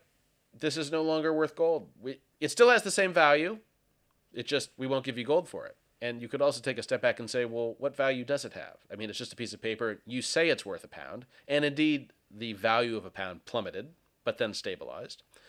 Because it's now just worth a government saying, we will accept it in exchange for goods and services, and you need it to do business with us. But otherwise, you could say, well, this is just a worthless piece of paper. So it went from a fraction of a cent as the value of a Bitcoin to 20,000 US dollars. That was its surge. And then it went down and it kind of hovered around $3,000 for a while. And last time I checked, it's up around $10,000. Holy cow. So, I mean, from a fraction of a cent to 10,000, it fluctuates a lot. But, back when it was essentially worthless, if you had bought some Bitcoin for $1, you'd now be a millionaire.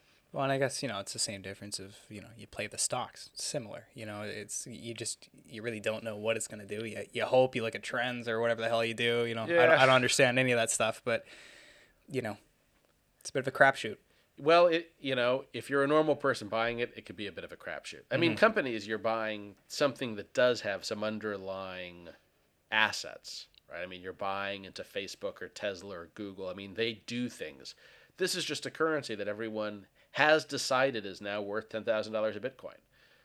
And if everyone's like, you know what, Bitcoin really doesn't have any value, or we have better cryptocurrencies, or the whole thing's been hacked with quantum computers, it could be worth nothing. On the other hand, if people decide, maybe this is really a better sort of thing than gold because it's a lot easier to exchange and store and do things with, it could be worth $100,000 a Bitcoin. In the meantime, yes, if you're hoping it goes up or down, it's more or less a crapshoot. Yeah, for a guy like me, it's just like, oh God, I'm just gonna stick my money in a mattress and hopefully that's all right. But well, we are competing in this with companies that own floors of physicists designing AI systems to buy and sell and evaluate stocks and assets like Bitcoin. So, maybe investing in the podcast is not a bad decision. We're going public next week. Buy shares for $10,000 a pop.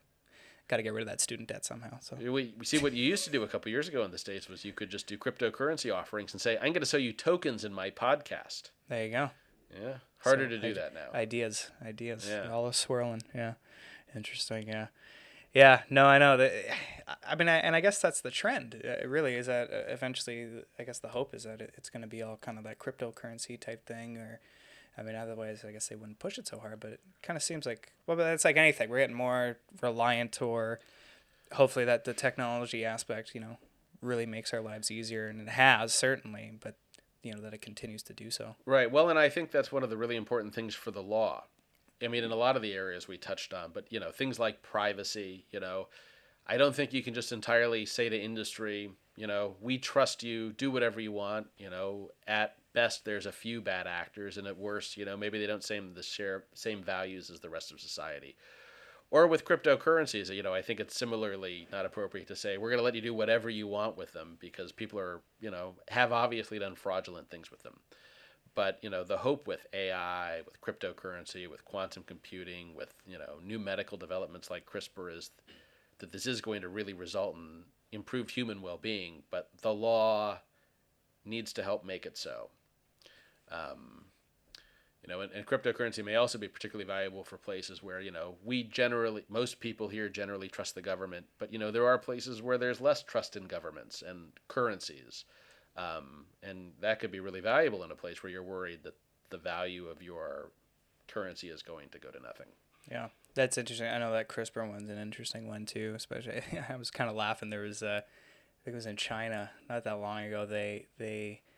I don't really know what it was, but essentially they basically made people that were impervious to acquiring or being infected with HIV, which I thought was really funny because it's like, you guys aren't really up on the medical research there because nowadays, I mean, PrEP is 100% effective at preventing HIV transmission. Well, yes, I think, but access is not 100%. That's right. Yeah. Right. So they do have a big issue with that in China. But, and on the one hand, that kind of sounds great. Like, well, wouldn't you, PrEP or no PrEP, wouldn't it just be nice not to be able to acquire HIV? And sure, on the other hand, who knows what those sorts of tinkers are going to do to someone over their lifetime. And that's just it. Those long-term effects, are unknown. And, with current technologies, and this may be one great thing AI can do, unknowable because the best way we know things in medical research is randomized controlled trials, and there are some things that just are not feasible to study. This is one. You can't take 1 million people, edit their genes like this, and 1 million people and not edit them and follow them for a lifetime, which is how long you'd really need to follow them. Mm-hmm. Both because, it would take an entire lifetime, and two, you don't know if it's going to be safe in the first place, and, the costs and benefits probably don't outweigh it. Maybe AI can help model some of this stuff. And maybe not CRISPR, but, even drugs that go through hundreds of millions or billions of dollars worth of trials, and AI might be able to say, I can tell you right now what this drug's going to do to someone in all these ways that, used to be really hard to test for. Yeah, exactly. Yeah. Yeah, I know. It's interesting. Yeah. God, all this technology stuff, man. You're going to have to get some podcast AI. Oh, that'd make my life easier setting all this shit up. I can tell you not much. Holy crap. Yeah. And when you were working as a doctor, were you involved in now, were you actually a practitioner? Did you actually practice, or did you do any research? You said teaching. I know you mentioned teaching. Well, so I teach and do research now at UCLA in medicine. Okay. I've had that appointment for about 7 years now. Okay. But I used to practice, and my first job practicing was as a prison doctor. Oh, all right. Tell us about that. Well, I got my academic job and was looking to keep my hands in medicine because use it or lose it. Yeah. And I IP. That's right. You get your medical license, and recruiters, I still constantly get calls from recruiters. We need a doctor. And I said, well, I think my job, I kind of want to be free 9 to 5-ish. What can I do nights and weekends? And they said, not a lot of jobs as a GP nights and weekends, but prison. And I said, I don't know about that. Plus it was a 3-hour commute. And they're like, it pays very well. You make your own hours. And, it seemed like an adventure. And it was. I only did it for a couple years. I don't think that I would have wanted to do it for longer, but it was just about my favorite job. It was phenomenally interesting and an exposure to a different world of people. And this was a male prison? Female? This was a male prison. Okay. A medium security one. Okay. Which, was an odd cultural experience. Oh, yeah. So you drive up to the prison, and they have a huge sign out front that says, this facility does not recognize hostage taking for negotiation or any other purpose. And we're off to a good start. Right. No, I mean, holy shit. I drive 3 hours to get to this place, and I'm standing outside like, I don't really know if I want to go in here. Yeah, yeah. But I did, and And one of the first things I noticed was, so they had solitary confinement, which was an unpleasant place to be. But most of the prison was dormitory barrack style. Okay. And it was medium security. And one of the reasons for this was California was having budget crises, in part because they locked so many people up. Right. And they were privatizing their prisons. This was a private prison. And one of the ways the private prison saved a lot of money over the non-private ones was they didn't use union guards. And union guards made a phenomenal amount of money, 6-figure salaries.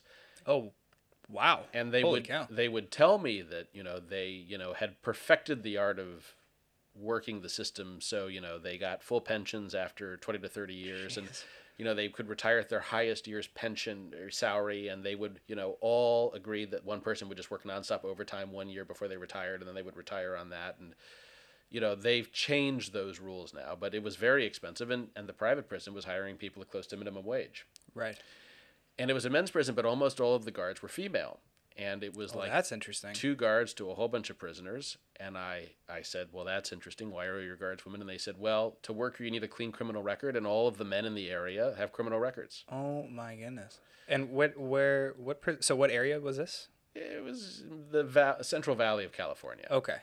And they didn't have weapons, the guards. And they gave me a whistle to blow if anything happened to me. So the first thing I said was, why don't the prisoners overpower the guards? Because there's 50 of them and 2 guards. And they said, anytime they want, they can. They know that. They also know they're not getting out the front door. These large steel gates, we're not opening them for anything. And the guards know, this job comes with risks. Right. We have guns on the other side of this door, and we've also told the prisoners, and we mean it, they do something like this, we come in with the guns, and they're not going to like it. And it worked.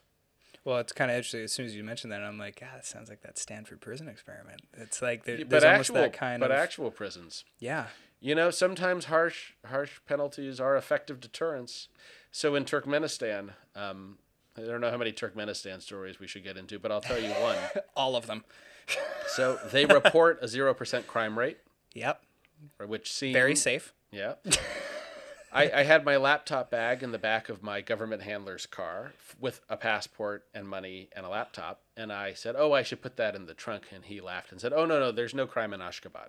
And I said, well, what happens if someone does try and steal something? And he said, I don't know. And I said, nothing good? And he said, yes, nothing good. Wow. Yeah. And the bag was there when we got back. Oh, there you go. So, yeah. There may be other reasons to avoid penalties of that nature, but it did maintain order in the prison. I did blow the whistle once. Oh. Just to see what would happen. For shits and giggles. Yeah. No one came.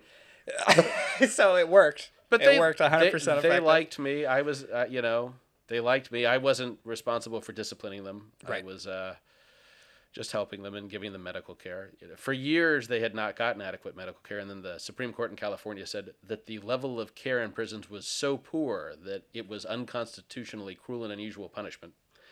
And this is why they started hiring people like me and paying them well, because they needed doctors. And also, not a lot of doctors wanted to work in prison. Right.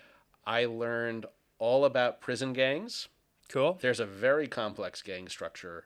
Oh, I bet. Both in the world and in prison. And I was actually in a protective custody prison. Various ways to get into protective custody prison. The number one was you committed a crime the likes of which would see you killed by your fellow prisoners. So there were some sorts of crimes, molesting children, for example, or rape, which the general prison population found distasteful, and they would find out what you were in for, and they would kill you if you had done those things. So those people went straight to protective custody. Ex-doctors, ex-police officers, these people needed protection. And then I think the number 2 category was gang dropouts. But this was interesting because they would then form new gangs in protective custody because they were so used to gang culture. Because in prison, unless you were an exception, if you were very religious, people would leave you alone. Right. But otherwise, if you weren't in a gang, it wasn't so good. You would be at the bottom of the food chain. Anyone could do or take whatever they want from you. On the other hand, if you're in a gang, that also may not be so good, and they tell you to do something and you have to do it, or right. Same results. Yeah. Yeah. So, this was a new life experience for me. And then I learned lots of kind of practical, interesting things like how to make tattoos in prison. Like, they have lots of prison. I'm like, how do you get these? It's probably like that old school kind of like Japanese style of like you get that big bamboo pen and kind of dip it in ink and stab you. But I'm sure it is essentially, sharpen guitar strings, but making the guitar ink. Strings? Yeah, it was That's basically ink, interesting. but they had to melt the ink, and they used, outlets and popped them, and they're very creative at making stuff in prison. Yeah, well, and it's like if anyone's seen Shawshank, right? It's like they got a lot of time. Yeah, it's amazing what people can do if all you have is time. Indeed, no, phenomenally creative.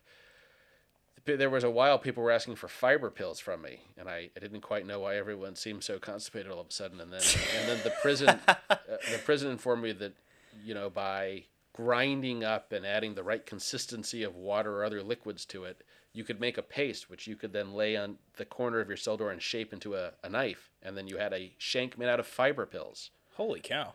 Oh, I never would have thought of that. If you want to, give someone a nasty infection, there's other things you can do to it. Yeah. Yeah. Yeah, that's like some old. So that was a good experience. Yeah. That was a medium security prison, and then that was a separate prison that you worked in.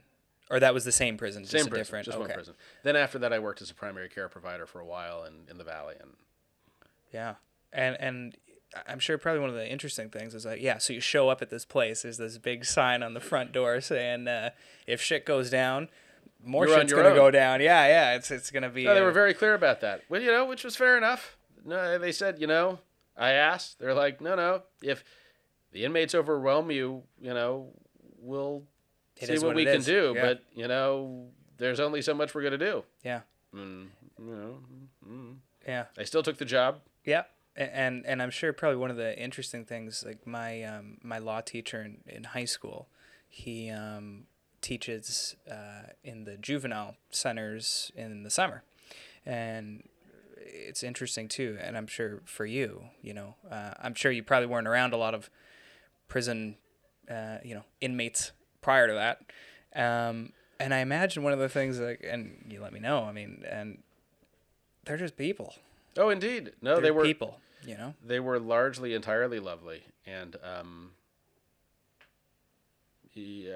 many of them wouldn't have been, surprised to meet or interact with daily in other ways.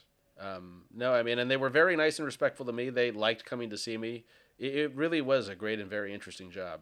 Well, and particularly if they're coming from, I mean, God, for the Supreme Court of California to say that that's the level, the lack of medical care or the care that they're receiving was so poor that it reached an unconstitutional level. That is ridiculous. That's insane. Yeah, that's hard to believe. Well, there were a series of cases that were pretty unfortunate, and people were essentially just not getting care. I mean, no matter how sick they were, it would cost the prison a lot of money to intervene in this. I would send people to the hospital when they needed it, but I was largely doing sort of preventive general care stuff. I mean, but they had previously had, cases where people had severe infections and died because they just left them alone in a cell, and, the details are sad and graphic, but it was pretty bad. And they're actually the one population, or maybe not the only one, that is constitutionally guaranteed care because they have no means of getting it on their own, and the state is obligated to do it. Exactly, yeah. And I know it's funny, like, obviously, like, we're in law, so we're kind of, we kind of get that a little bit, kind of the culture, and but for an average person, it's tough for them to kind of, a lot of what they think is, stuff on movies and TV shows and what prisons are like, and I watch Law and Order all the time, but it's not that. At the end of the day, it always amazes me because I always think to myself, like, the reason I'm here a lot is because I just got lucky, I mean, I was born into a good situation, and, I try to make the most of it and all that's, all the opportunities that come your way, and work hard and all that stuff too. But I could have just as easily been, a guy, in a prison cell because, the circumstances that I was born into, and one thing leads to another, and it's really unfortunate. And I think the thing that people don't understand is that, they're people. They're literally just people. They're just like you and me, and, and there does have to be a sense of compassion and understanding for that type of situation, and I feel like that there isn't. Yeah. There isn't, which isn't good for a whole lot of reasons, both for, society generally, because, these people need help to become, successful again in rejoining society, and also for basic humanitarian reasons. And I would sometimes look, the prisoners and I would often have long conversations, because prison was either like there's a bunch of stuff happening or there's nothing happening. Yeah. And they often had very interesting life stories. And, I would read their files sometimes when they would come in too. And there were some people who really deserved to be there. And there were some people who really didn't, and race and, financial status had a lot to do with it. Yeah. There were people in there, here I tell people in this country this and they are shocked, but, 17-year-olds having sex with 16-year-olds can put someone in prison, yeah, physically incarcerated for years if the wrong things happen. Yep. And, people with certain upbringings, don't think, it's handled differently if you come from a wealthier background, you get a lawyer, you don't tell 100%. things. Other people come over, a police officer says, did you have sex with a 16-year-old? The person says yes, and then they're in prison. That's Yep. the end of it. For years. Yeah. It's a huge cost, and then they're sex offenders for life. And that's the thing, is that when they get out, the no life's one wants hard to if, hire them. Yeah, you're labeled as a sex offender the rest of your life. I mean, okay, if you do deserving, like, again, there's a spectrum. There's a huge, spectrum. That's on the far end of the... Of course. I mean, there's a huge difference between a serial rapist and a kid who, maybe it's his girlfriend who's a year younger or 2 years younger, and it's consensual, but the law is what it is, and sucks to be you. Like, holy shit. It's or awful. This whole thing now where teens are ubiquitously sending around photos of themselves and one another. Yep. And if you do that wrong, you're a sex offender for life in California. And the punishment is really quite severe. Sometimes pictures you send of yourself. Yeah, that was, I know when I was in high school, kind of missed that. It was sort of between my younger brother. My younger brother's he's 3 years younger than me. So it was sort of in between there. So I didn't really experience that in the public system. But when because I went to public high school, but when I went to Catholic elementary school, that was a big thing that they were already talking about, was like, and I didn't have a phone. I got a phone.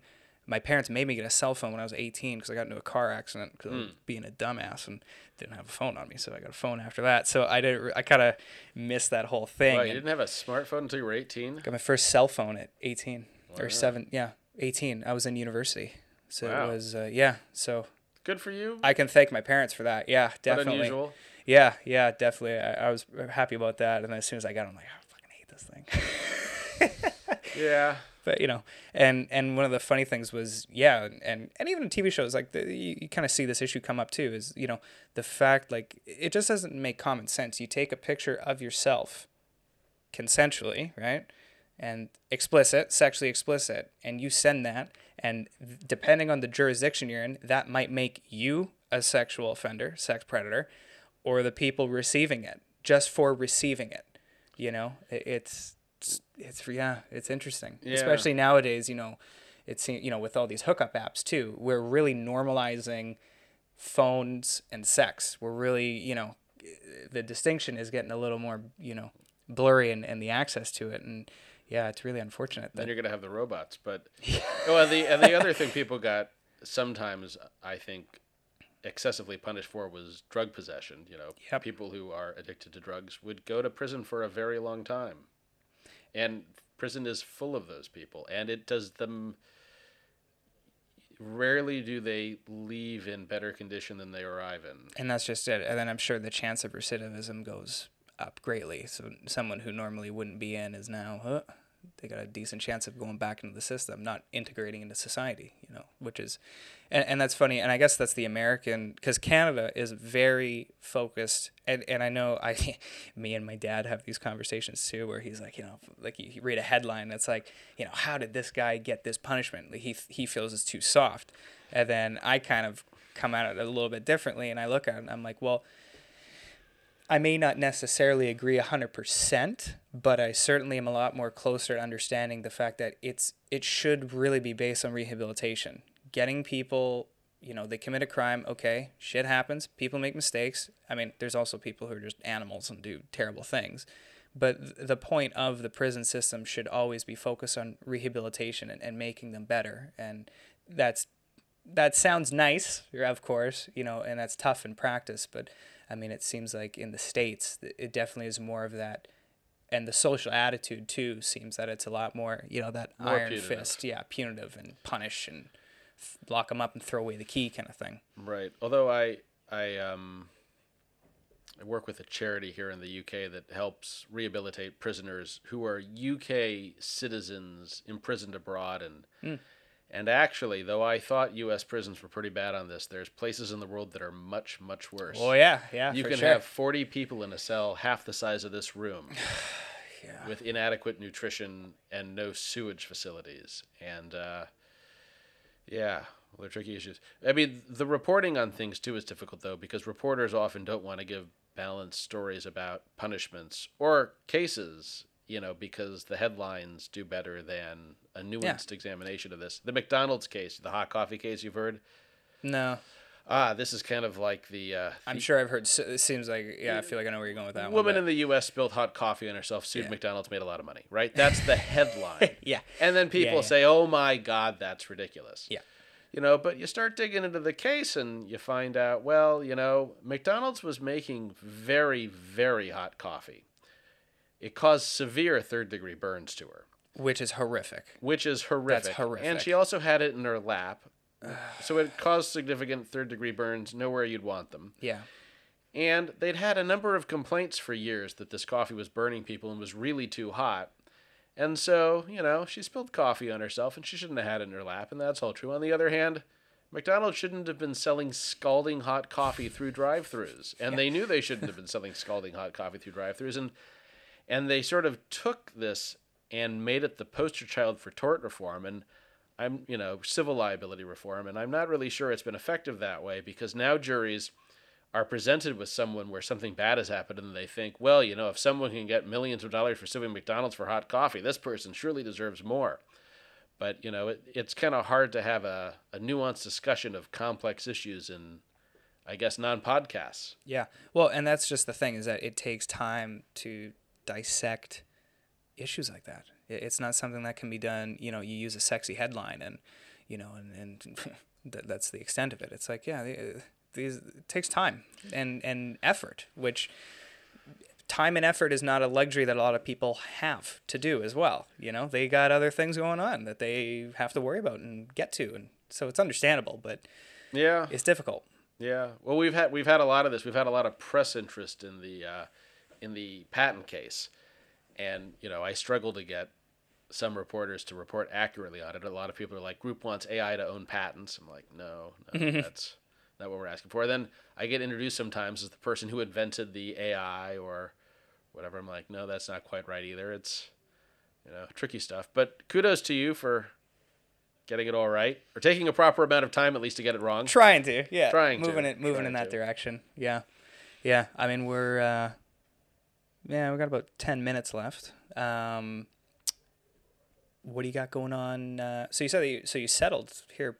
So you just officially moved here, and I mean, you got a family and stuff too. So I guess you're moving them out settled here. Being the technical UK immigration term for becoming a permanent resident. There you go. All right. So now I'm official. That's exciting. Yeah. Well, it was interesting. It was a tricky sort of thing, having never been a migrant in another country. Yeah. It's more comfortable not being a migrant, and there were a lot of hoops to jump through. I would imagine. And I'm fortunately positioned to jump through those hoops, but if I wasn't so, I can see why this would be really difficult to do. Yeah.